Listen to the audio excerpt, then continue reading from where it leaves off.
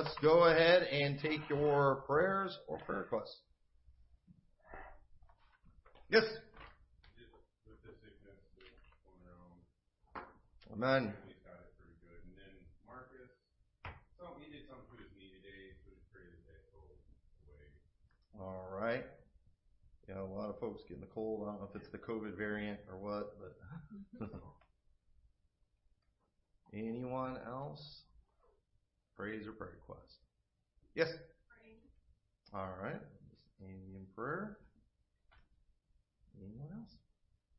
All right. Well, let's go ahead and go to the Lord in prayer at this time. Dear Lord, we're all so thankful to be back tonight. Lord, we just pray you'll bless our service tonight. We pray we'll all learn something from your word. We pray you'll just speak to hearts. We pray that you'll be with the requests we heard. We just pray you'll be with Marcus, help and be with him and all the kids that are sick right now and just people dealing with the cold and things. Pray you'll help them to get better. Pray you'll continue to be with Miss Amy and her health. And Lord, we just pray you'll continue to just bless the work here at this church. We pray you'll help us to just continue to win souls and to do everything we can to just make a difference and try to change people's lives. And we just pray that your hand of blessing will be on everything. In your name we pray. Amen. Before we do announcements, I want to mention, though, one good news. We got an electrician, and he's already started. So I had him, I got a hold of one, and I had him scheduled, and they weren't even going to come to look at it until August 9th. And then he called me this morning and said he can come by this morning so you just see what's going on. So I was like, well, yeah, good. And then he came in, and I was like, we're ready to go on this. And he was like, wait, I can start right now. I'm like, okay. So, yeah, if you paid attention down there, there was a big mess with all the conduit and outlets and things everywhere. Nothing was up to code. When they did the electrical inspection, nothing passed down there. But thankfully they didn't, they just told us that they'll just list it as under construction. So they weren't like pressuring us to get it all fixed, because, the exit lights, none of that was right. But anyway, they're taking care of all that, all those bathrooms down there. I didn't even notice this. They didn't have any outlets in there. I guess they tore all that out when they tore the walls out, and they said, you got to have that in there. And then the light switches were all on the outside, so people could shut the lights off on you while you're in there. So they're moving that. So anyway, so that's a big blessing. So I think they might be done with it all this week, and I've got the flooring people scheduled to come out to give us an estimate on that Friday. So we're probably going to get this job done quick. So thank the Lord for that. That's a blessing. And at least in the meantime, that I went ahead and told him to get started on that, just because technically we have to do that anyway. And but that was step one. So anyway, the only other announcements I want to mention, don't forget we have the meeting this Sunday night after the evening service, and then July 25th we'll be having the pizza and game night after the evening service. So those are all the announcements that I wanted to mention. So let's go ahead and have another song. Remain seated, but turn to page number 326. Turn your eyes upon Jesus, page number 326. We'll do the first and last verse of this one, 3.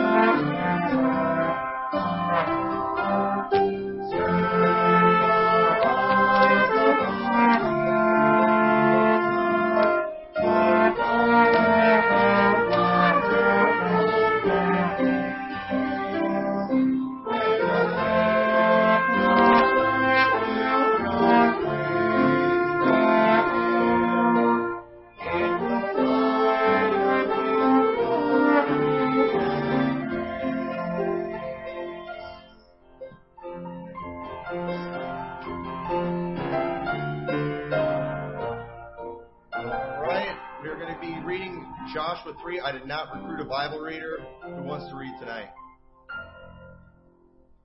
Brother Danny, you want to read Joshua 3? All right, Brother Danny's going to come. Joshua chapter 3.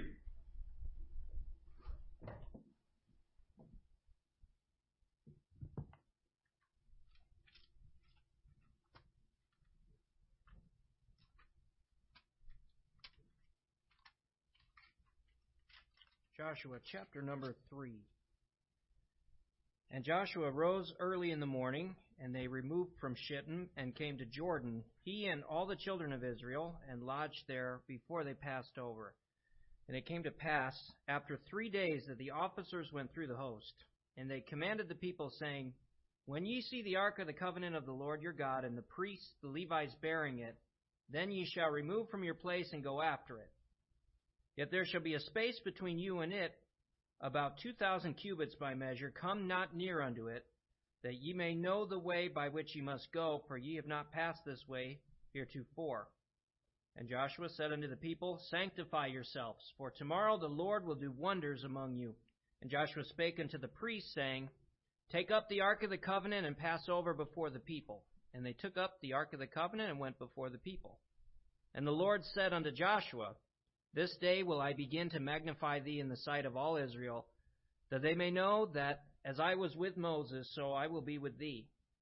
And thou shalt command the priests that bear the ark of the covenant, saying, When ye are come to the brink of the water of Jordan, ye shall stand still in Jordan. And Joshua said unto the children of Israel, Come hither, and hear the words of the Lord your God. And Joshua said, Hereby ye shall know that the living God is among you, and that he will without fail drive out from before you the Canaanites, and the Hittites, and the Hivites, and the Perizzites, and the Girgashites, and the Amorites, and the Jebusites.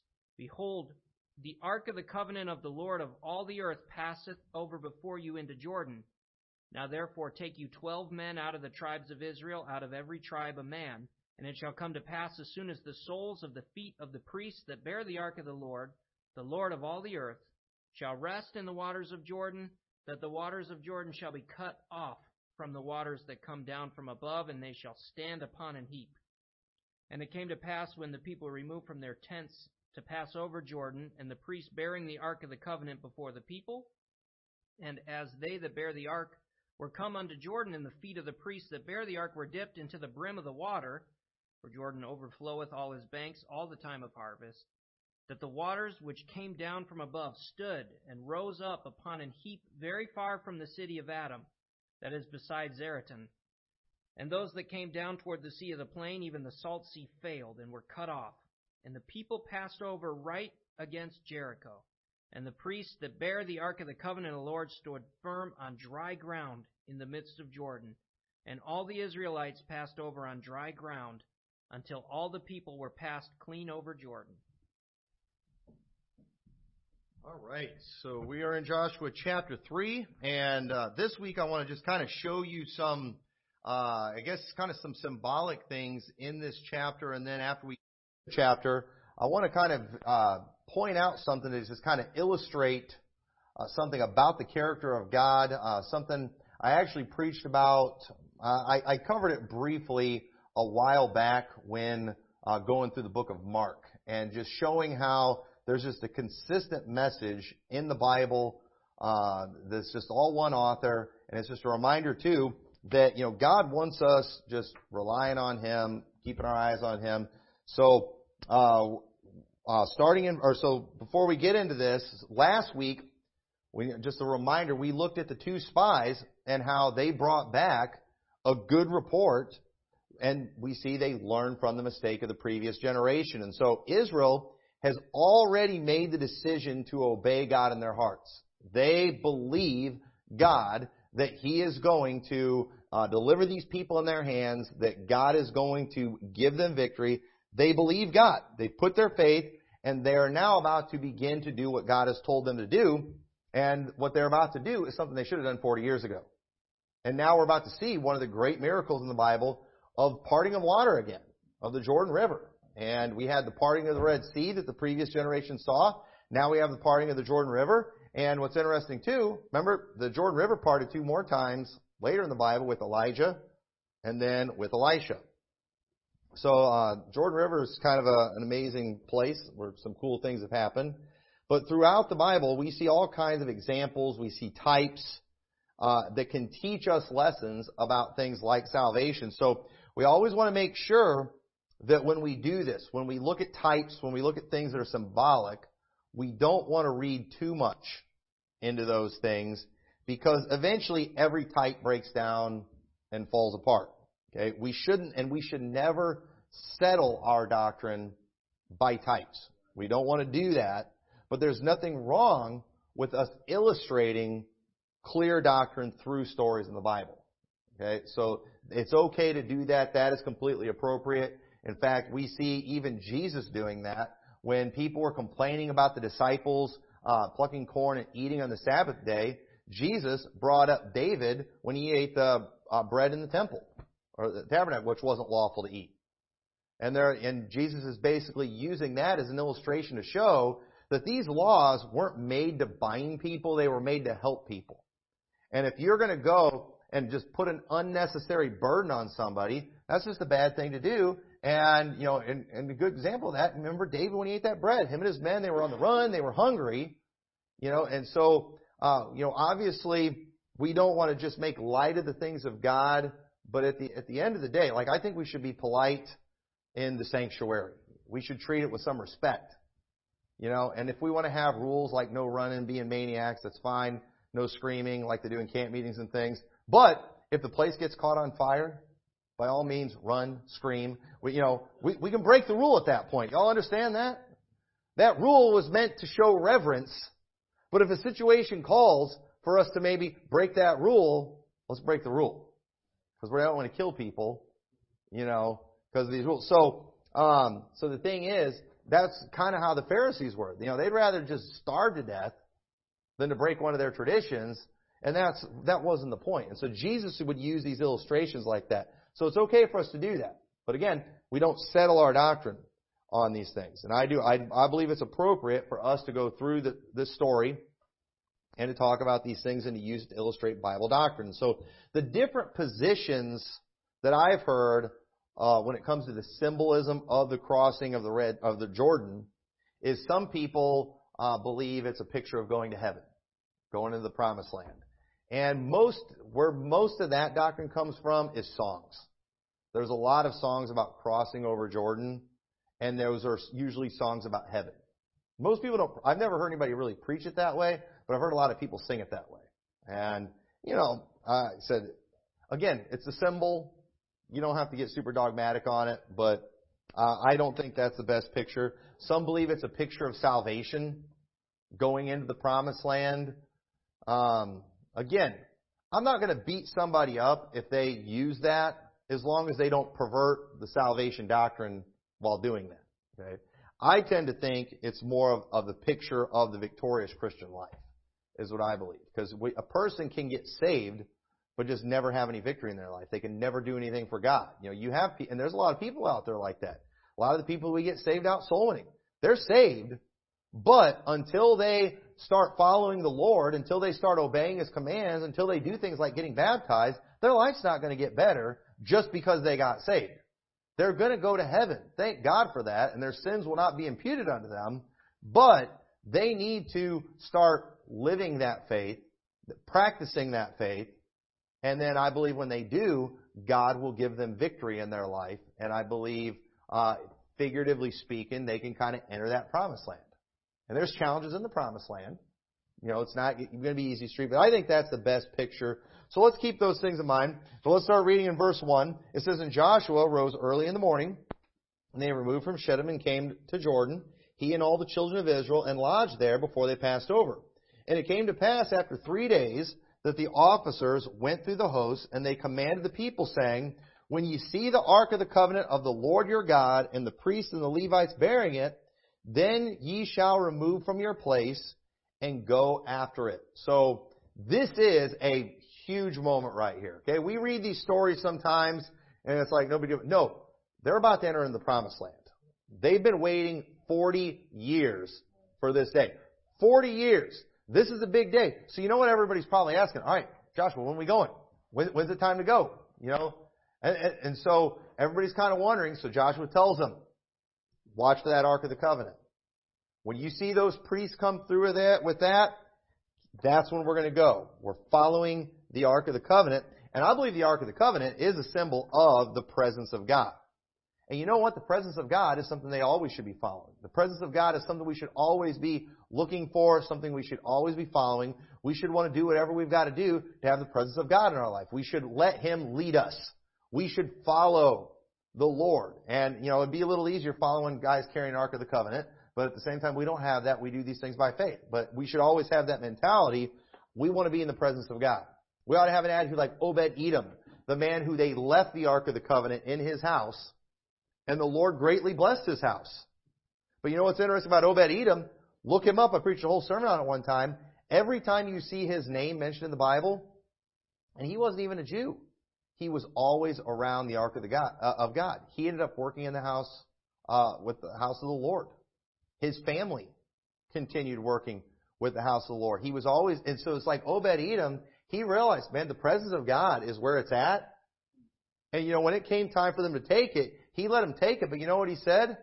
I want to be as close to that as I can possibly get. You know what he was? He was a porter for the house of God. You know what that is? It's like a doorkeeper. He's not a Levite. He's not a priest. He can't go in there. But you know what he said? I'm going to get as close as I can. And he got a job that got him as close as one could possibly get without being a priest. What was he doing?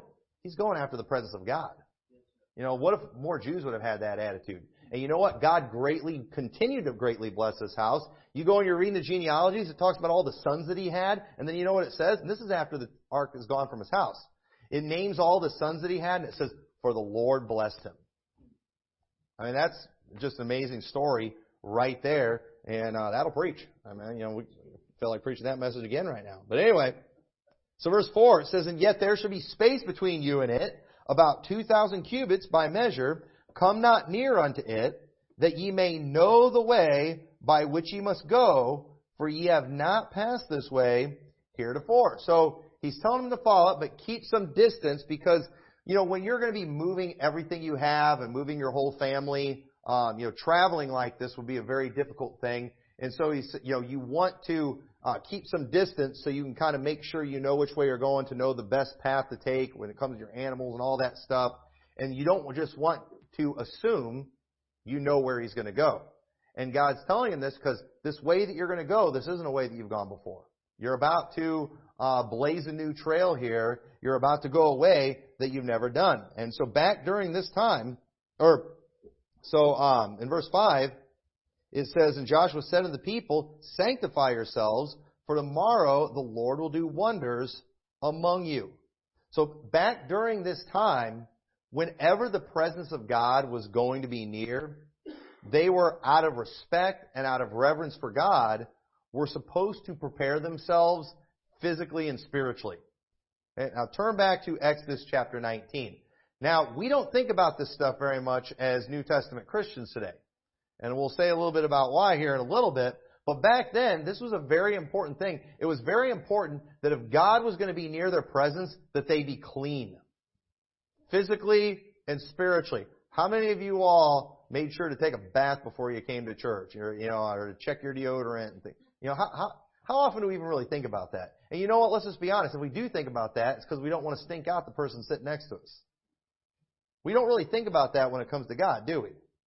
And I'm not saying you really need to, but I don't want to get ahead of myself here, but Exodus 19 verse 13 says, this is when God was going to come down on the mountain. It says, There shall not a hand touch it, but he shall surely be stoned or shot through, whether it be beast or man. It shall not live when the trumpet soundeth long, that they come not up to the mount. So God said, when I come to the mount, don't go up there. Don't touch. If anybody goes up there trying to take a peek, kill him. That's what God said. And it says, And Moses went down from the mountain to the people, and sanctified the people, and they washed their clothes. And he said unto the people, Be ye ready against the third day, come not at your wives. And it came to pass on the third day in the morning, that there were thunders and lightnings and a thick cloud upon the mount, and the voice of the trumpet exceeding loud, so that all the people that was in the camp trembled. So what Moses was trying to get these people to do, he was trying to get them to sanctify themselves and to cleanse themselves so they would be fit to be in the presence of God. Now what's interesting, they didn't do a good enough job because of how holy God is. And you know what? When the trumpet sounded long, God didn't let any of them come up there. You know what God did? God kept them down there. God let Moses come up, and God gave Moses a law. God gave Moses the 10 Commandments. And he had him take it back down and say, You tell the people this is what they've got to do. And we all know the story. They couldn't do it, could they? And God knew they couldn't do it, but God gave them that law to show them, this is why you need a Savior. You can't do this. You can't be clean enough. You can't be good enough. And so the thing is, back during this time, not all this has been revealed yet, but what they would do out of respect and out of reverence for a holy God, they would clean themselves up. Now, why don't we worry about this today? Okay? You know why? Because we have already been sanctified by the blood of Christ. It's the blood of Christ that makes us sanctified. Now, folks, by all means, take a bath, if you can before church. But at the same time, too, if you get off work late or something, and you come to work smelling a little bit or a little dirty, you know what? Do it. Because at the end of the day, you're sanctified by the blood of Christ. And shame on you if you think you're fit to be in the presence of God just because you took a shower. By now, you should know better than to think that your shower can make you fit to stand before a holy God. So we don't need to worry. So that's why we don't worry about those things. And but at the same time, there's nothing wrong with us to just show common respect and reverence too. We should at least make sure our heart is prepared. But if we fall short in a physical sense, we're covered by the blood, aren't we? And so I'm not going to come to church just sloppy because I can, But at the same time, as long as your heart's prepared, that's what's important. That's what's important. But often people, and they're okay if they do this, if they're just, I'm going to church, I want to be respectable or whatever, they can do that just out of respect as long as they understand. At the end of the day, the only reason you can get in here without dropping dead is because of the blood of Christ. We don't ever want to forget that. But verse 6 says, And Joshua spake unto the priests, saying, Take up the ark of the covenant, and pass over before the people. And they took up the ark of the covenant, and went before the people. And the Lord said unto Joshua, This day will I begin to magnify thee in the sight of all Israel, that they may know that as I was with Moses, so I will be with thee. So we've got a new leader now. We've got a new generation. And just as God proved himself with Moses, God's about to do the same thing with Joshua. God's gonna do a great work here. You know why? And God was going to use Joshua because God's trying to magnify Joshua. God's trying to elevate Joshua because God wants the people to follow Joshua. And you know, one thing we need to understand as Christians, we should never try to magnify ourselves. God will exalt us in due time. Okay? God will exalt us in due time when God's ready. If God wants people following you, you know what? God will exalt you and God will reveal it and He'll make it real clear to everybody. There were people that remember when people questioned Moses? Remember what happened to them? God said, I'm going to show everybody who I really want in charge. And you remember what He did? He opened the ground up and swallowed the other people. I wish that still happened during power struggles in church and things like that, but you know, we're just God did it back then so He wouldn't have to do it all the time, right? But He doesn't work that way anymore. But either way, God will still exalt when He feels necessary. And so God's about to do that with Joshua. And it says in verse 8, And thou shalt command the priests that bear the ark of the covenant, saying, When ye are come to the brink of the water of Jordan, ye shall stand still in Jordan. And Joshua said to the children of Israel, Come hither, and hear the words of the Lord your God. And Joshua said, Hereby ye shall know that the living God is among you, and that He will without fail drive out from before you the Canaanites, the Hittites, the Hivites, the Perizzites, the Girgashites, the Amorites, and the Jebusites. So what was going to take place in the promised land was a work of the Lord. God saying, I'm going to do this. You're going to cross that river, and I'm going to do this great work. And you know what? When God saves us and we make that decision to be obedient and to follow His lead and to follow His will, guess who's doing the work? God's doing the work. Without me, you can do nothing, God said. The Apostle Paul said, I can do all things through Christ, which strengtheneth me. And so when they're going into the promised land and God is winning all these battles for them, while they're pretty much doing nothing but just being obedient. Listen, when all you're doing is marching around a city, you're not really doing anything. But when you're being obedient, you're doing a ton. You're doing a great work when you're just being obedient. And let me tell you something. As a church, as a pastor, I can work harder than anybody. But if I'm not being obedient to God, nothing's going to get accomplished. But the truth is, if I will just follow God, then God can build the church. God can do a great work. And that's what we've got to do as a church. We've got to just figure out, all right, what do we got to do to keep our eyes on that Ark of the Covenant? What do we got to do to keep our eyes on the presence of God, and to follow these things to make sure God does these things for us, because we can't be going forward and just doing these things on our own power. We're going to mess it up. We're going to mess it all up. So whatever we've got to do to stay in the presence of God, that's got to be our focus, and we got to just keep our eyes on the Lord when it comes to everything that we do. And so God doesn't need the skilled. God doesn't need those that are special. He needs those who are obedient. God needs those who have faith. That's what God is looking for. And God can do a great work with, the unskilled, with the low IQ, with the, we can have all kinds of problems and God can do a great work. And I've seen many churches in my life where you see the work that God's doing there and it's like, how are they getting that done? And you know what? Usually I think God wants to use people like that, because when I've seen some of the people I've seen God do a great work through, I look at it and I just say, you know what? God must be doing something. And then you know what it makes me do? It makes me say, all right, what are they doing in their relationship with God that I'm not doing? I'm serving the same God they're serving. And you know what it does? It inspires me to just want to get closer to God instead of being more like an individual. So again, man, if we can just, stay, just focused on the presence of God and just follow Him, and be amazing what could be accomplished. So verse 11, it says, Behold, the ark of the covenant of the Lord of all the earth passeth over before you into Jordan. Now therefore take you 12 men out of the tribes of Israel, out of every tribe of man. And it shall come to pass, as soon as the soles of the feet of the priests that bear the ark of the Lord of all the earth, shall rest in the waters of Jordan, that the waters of Jordan shall be cut off from the waters that come down from above, and they shall stand upon an heap. So this is a truly great wonder. Okay, parting of water is great. Now this is different though than the parting of the Red Sea. You know, when you have the parting of the Red Sea, you know, that's kind of still water. And you've got a wall of water on both sides. But here it's a flowing river, and it's during a time when it's overflowing its banks, when there's a lot of water going through, and it goes up on a heap. That would have been cool to see. Okay? I still haven't seen a Hollywood depiction of the parting of the Jordan yet, and I don't, you know, say you shouldn't watch those movies. I know, but it's just you'd like to see what they could do. And I watched that entire Christian Bale Exodus movie.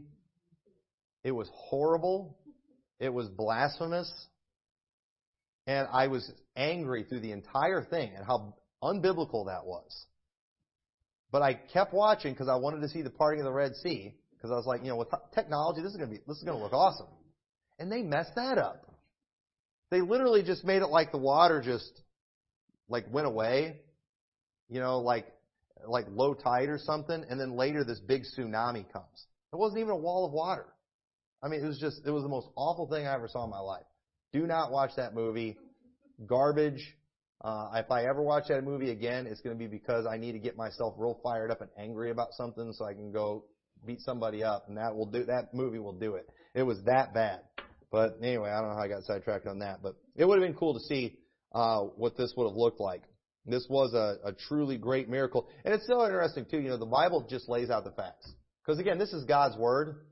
God's not amazed by these things.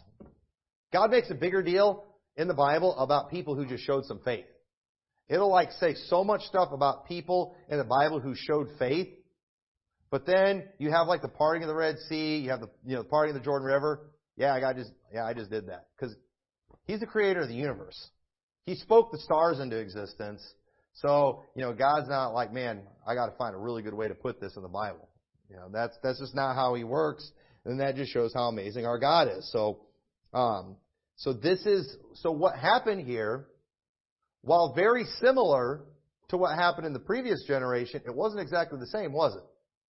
Okay, notice how this time too, the priests actually went and stood in the water for a little bit. So it's the same kind of miracle, but there were differences, weren't there? And keep that in mind for a little bit later.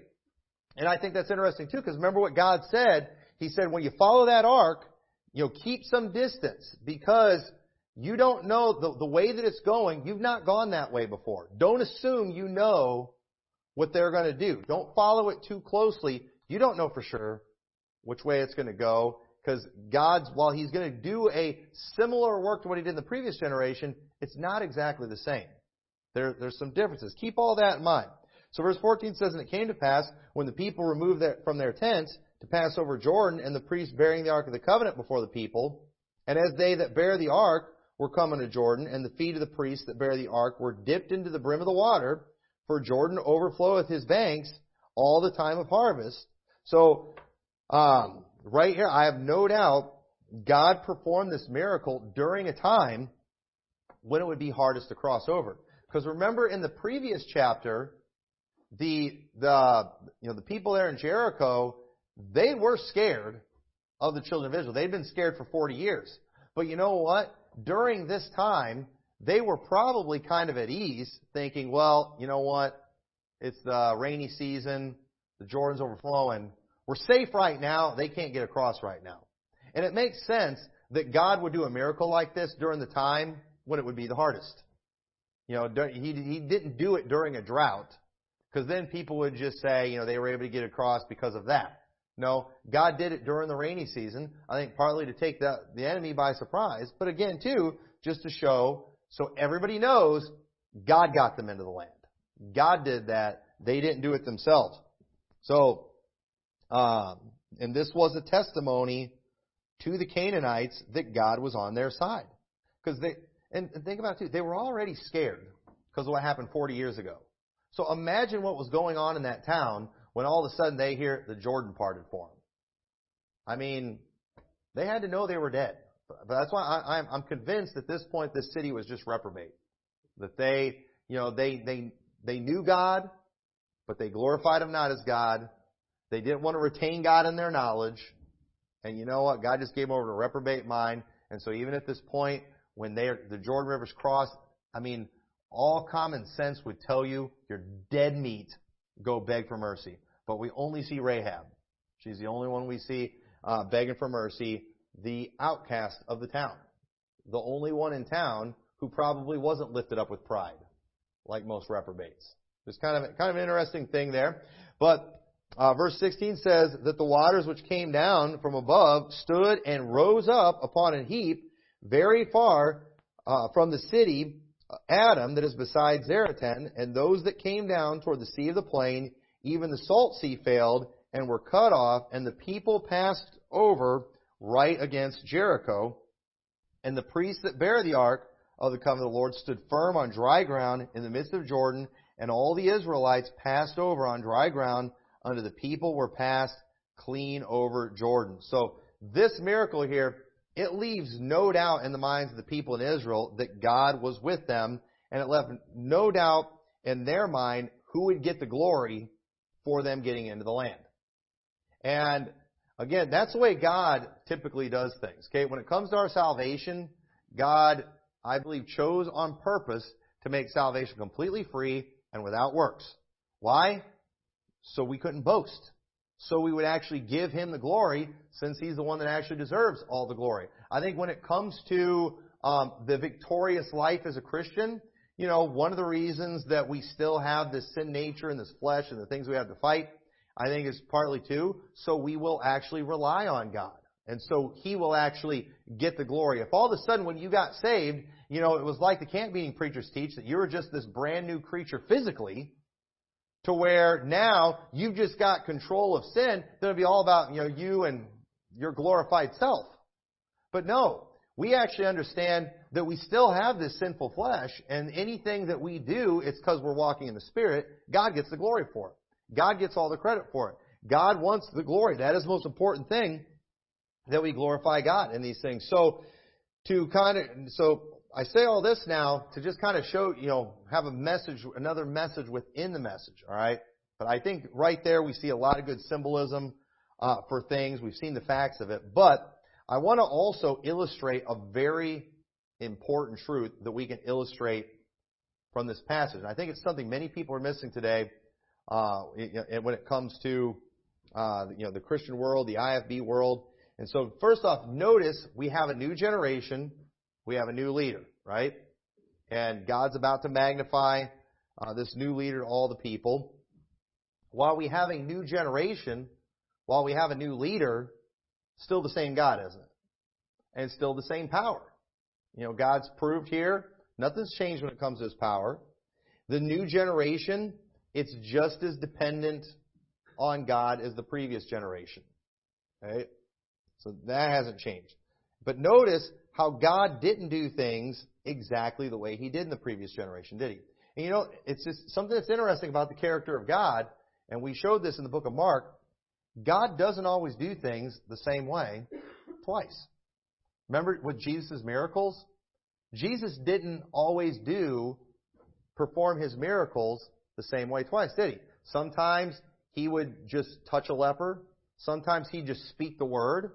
You know, when He's healing the blind, sometimes He'd touch their eyes. One time He spit in the mud and made clay and put it in their eyes. But you ever notice how Jesus didn't always do the miracles the same way? Why is that? And I said it back then when we were talking about Mark. If He would have done it the same way every time, you know what we would all get caught up in? We'd all get caught up in the method. There must be something about that spit in the mud, or there must be something about that clay. That's that holy clay over in the Holy Land on that holy ground.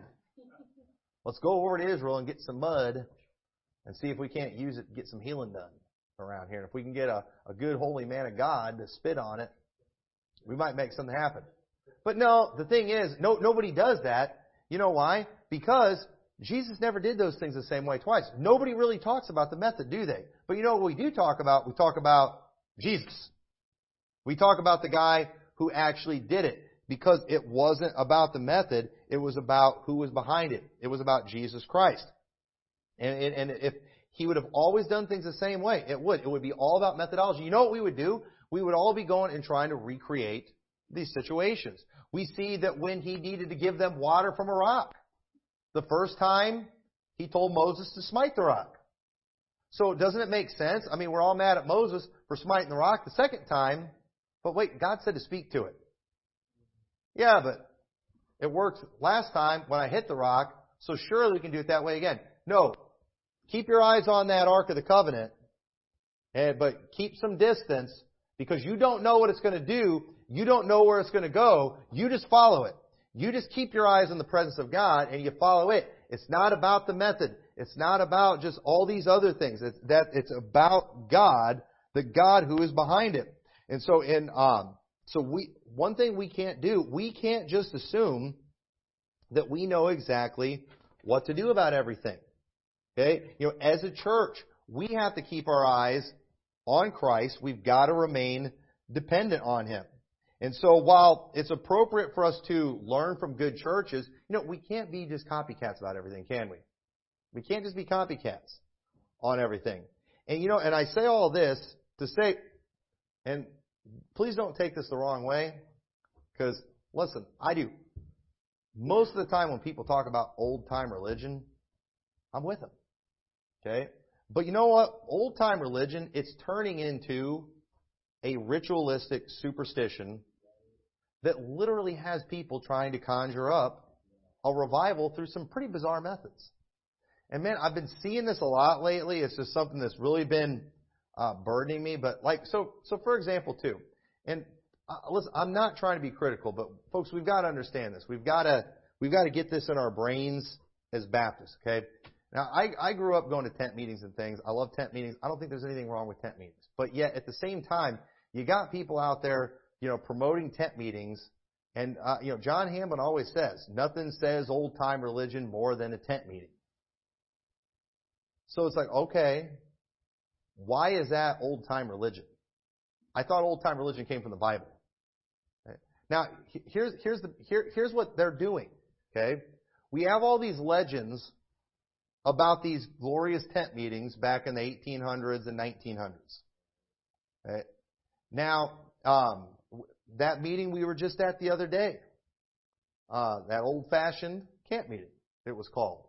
They had a big banner. I've seen this, and I saw this in another church too. I was watching a live stream of another service where they were having like an old-fashioned or an old Paz or some camp meeting, something like that. And they had the same poster on the wall where it's a big crowd of people from like the early 1900s under a tent. And it's literally what they're doing is they're trying to recreate things that happened back then. But you know what everybody's focused on? They're focused on the tent. They're focused on the atmosphere. They're focused on the music. They're focused on the sawdust.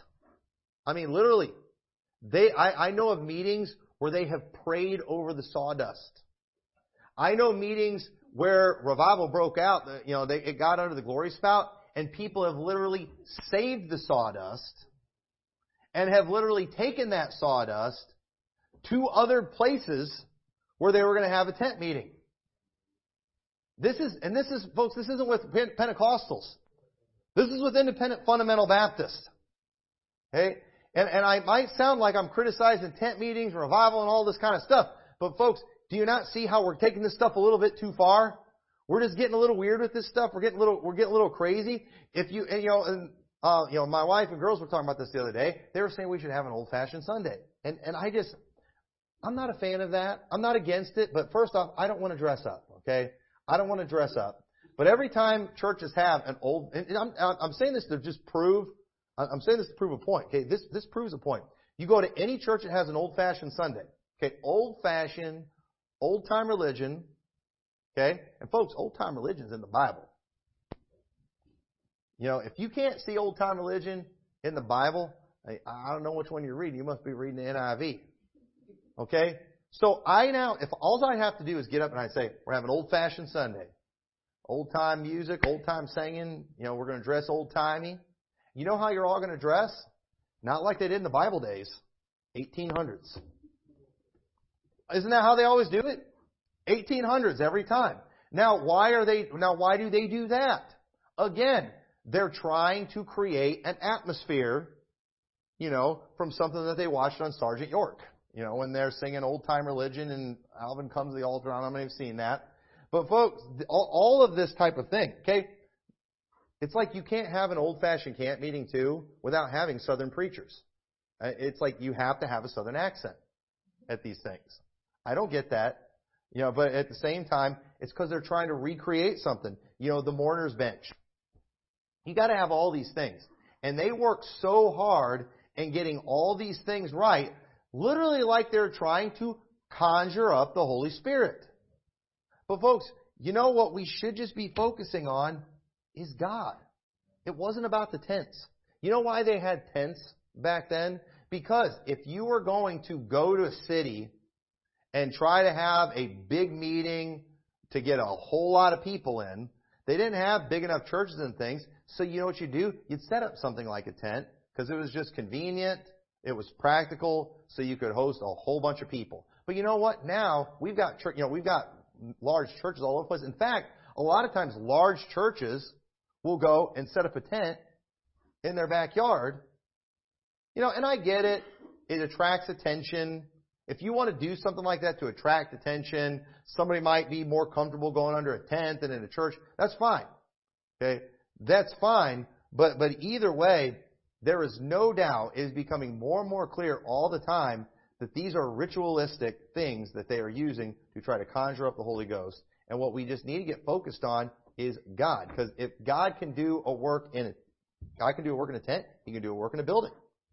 God did some pretty good works out on mountains and out in prairies. I mean, folks, it's not about the methodology. It's about the God that we serve.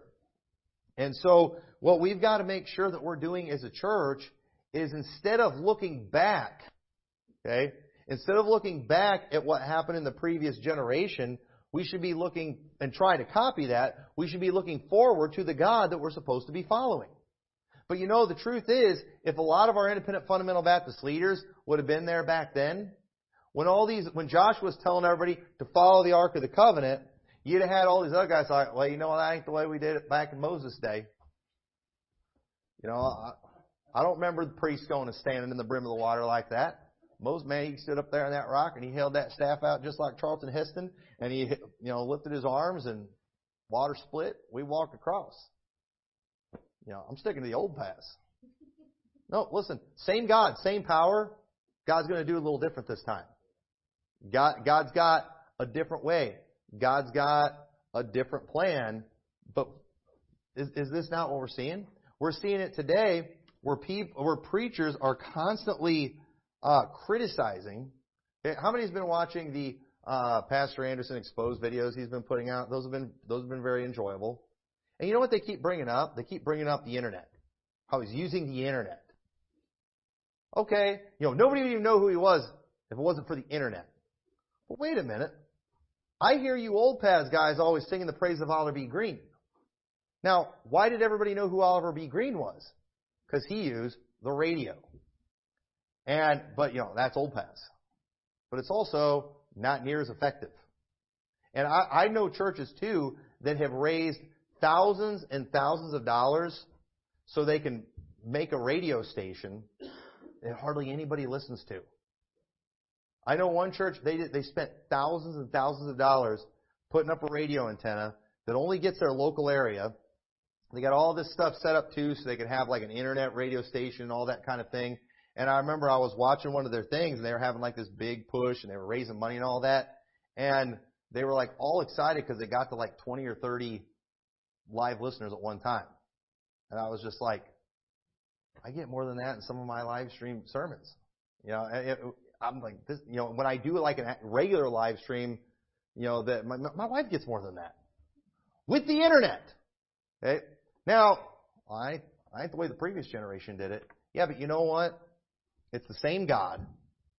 Okay? And all we're just trying to do is just to follow His lead, follow His presence, And if we do something a little different every now and then, it's okay.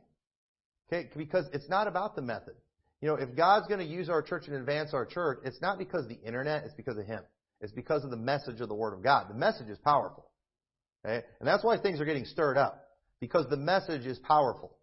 And people who are using the internet and using the Bible correctly, are going to make a bigger splash than people who are using a radio, and doing a sorry job, preaching out of Clarence Larkin's dispensational truth. Okay? So, but yet these are the people that want to criticize us all the time and act like we're horrible people. And the truth is, I still consider myself an old paths guy, but I don't worship those things. Some churches get mad when they get chairs instead of pews. Hey, listen, I like pews, but at the end of the day, it's all about seating. It's all about what works, what's convenient, what's comfortable, and I don't think pews would have been a good idea for in here. And so, but I mean, like pews, like God's confined to where He can't do a work, if we don't have pews. We got to have chairs. It's just there's a problem. There's a problem here. So it's very possible that God may do a work today in this generation, and He might use internet instead of radio. He might use preachers with northern accents. I hope He does. I ain't very old timey. I can't help it. I mean, I don't think I should be fake. I like doing it. I like preaching with a southern accent, but I don't feel right doing it all the time. God might do it in a building instead of a tent. He might not, God might not use the mourner's bench. I believe God's used the mourner's bench before, but yet I don't see where that's commanded in the Scriptures. And yet we are told we have to do it that way. I'm just watching that Ark of the Covenant, and it might be taken a little different way that I'm not, we haven't seen before, but I'm not seeing where we have to do that. It's not telling me I have to do that. I'm hearing a bunch of old guys looking backwards saying that. And, but I don't think we need to do it that way. I don't know exactly how God's going to work. I don't know exactly what's going to happen in the next 10 years. I don't know exactly how God's going to do things, but you know what? I'm going to keep my eye on Him. I'm going to follow His lead. And all of us as a church, we need to do that. We always need to be seeking after God. We should always be here for Lee Robertson and Lester Roloff and, naming all the guys. And it's just like, if I'm looking into Jesus and I see He's in front of me, and those guys were following Him too, then they'll be in the rearview mirror. I don't need to check.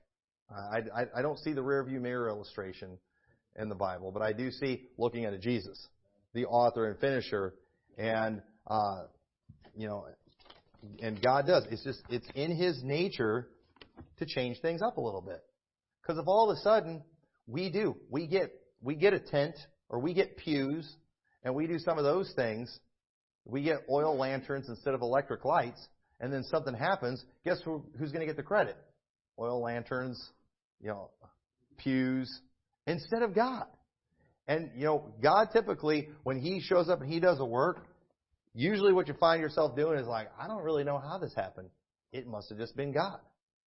And that's the way He wants it. And so that needs to be the focus. Same God, sometimes He uses a different method. He's not going to change His word. He's not going to contradict Himself. But He might, when it comes to a method or how He doesn't, it might change up a little bit. So we should always keep that in mind. So with that, let's pray. Dear Lord, I thank You so much for this wonderful story, this great example in Your word. I help us to take these things to heart. And Lord, help us not to get too caught up in just methodologies and following a group or men. But Lord, help us to just remain focused on You. Help us to just have a hunger and a desire, like men like Obed-Edom, to just be in Your presence, and just all of us to keep our eyes on You as a church, as a family. Everything we do in our life, let us keep You the focal point and give You all the glory. In Your name we pray. Amen. With that, let's all stand for our last song, page number 282, Nearer My God to Thee. We'll do the first and last verse and be dismissed. 282.